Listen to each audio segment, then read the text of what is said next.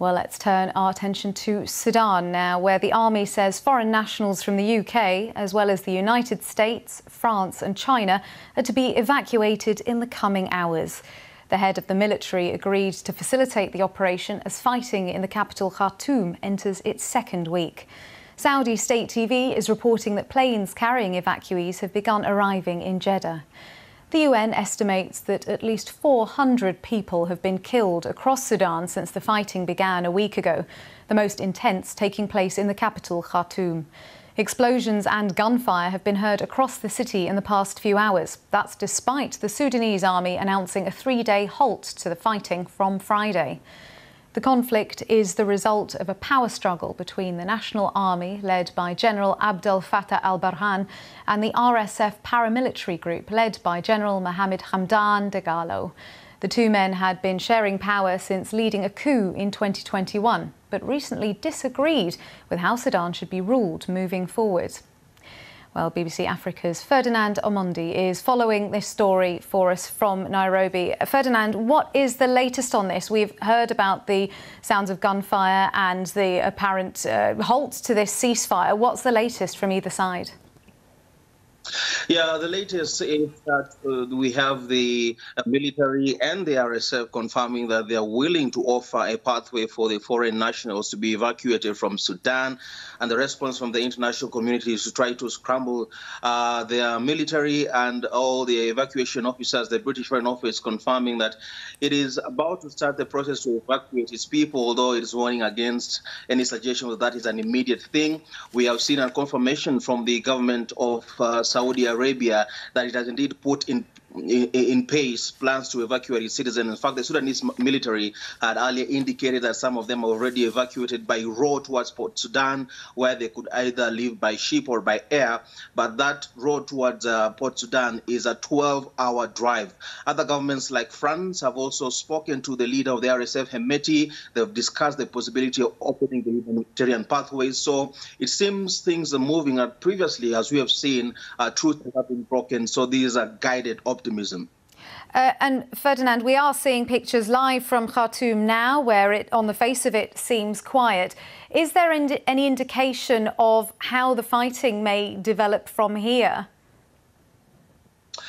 That is difficult to tell because there's also been lots of propaganda coming out from both sides. They've been showing videos on social media, RSF showing how it has conquered and shot down some strategic positions of the military showing how it has made some supposedly RSF soldiers surrendered and also shot down their military equipment and artillery.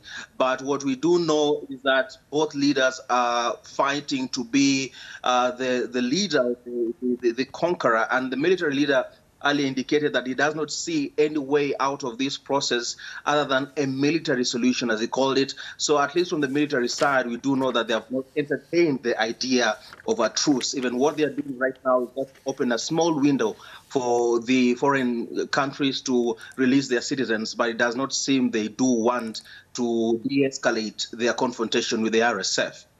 Ferdinand, thank you for that update. That's Ferdinand Omondi from BBC Africa there. Well, Arshad Malik is the country director for Sudan with Save the Children, the charity there. Thank you for joining us, Arshad. First of all, tell us about what the situation is facing your team on the ground at the moment.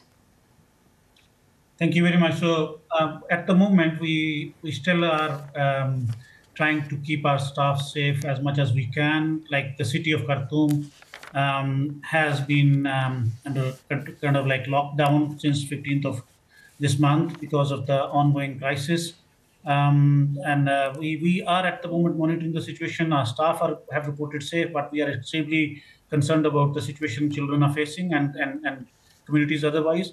We have reports of internal displacement in multiple locations within Khartoum state, but also in other states, including Al Jazeera, Sinnar, White Nile, River Nile, and some other states. And this is because of fighting, but also because there is lack of water, electricity cuts in the city, and lack of basic commodities. And lack of safe drinking water at the moment is one of the biggest concerns because this is one of the most widely reported issue at the moment in the areas which are affected because of the crisis. and this will increase the risk of waterborne diseases, including cholera, and vector control if, like, for example, mosquito nets and other things are not available at the moment. We are in contact with the Ministry of Health to see what the gaps are. They have reported shortage of key medical supplies, including blood bags, including oxygen concentrators, as well as IV. Um, and I think we are also at the moment planning to bring in supplies from wherever we can. We have teams on standby. We are constantly in touch with Ministry of Health to understand, number one, the needs, but also we are trying to assess the situation from a perspective of child protection and what is the impact of this crisis on children.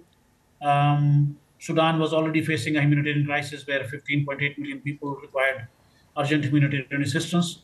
Khartoum, which is the capital of the country, hosts around between 5 to 8 million people.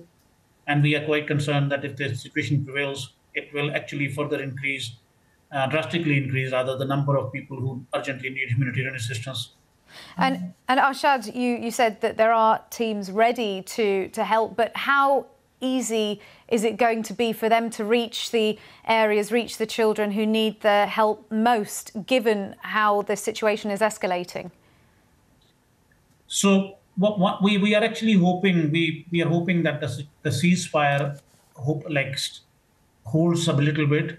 I'm sure you know there was some crisis early in the morning. There was fighting reported in various parts of the city. It's very quiet at the moment. We are expecting the situation, if the ceasefire holds, we are pretty optimistic that we can move the supplies which are pre-positioned in Khartoum as well, and various states. We are able to move them at a very, very rapid scale.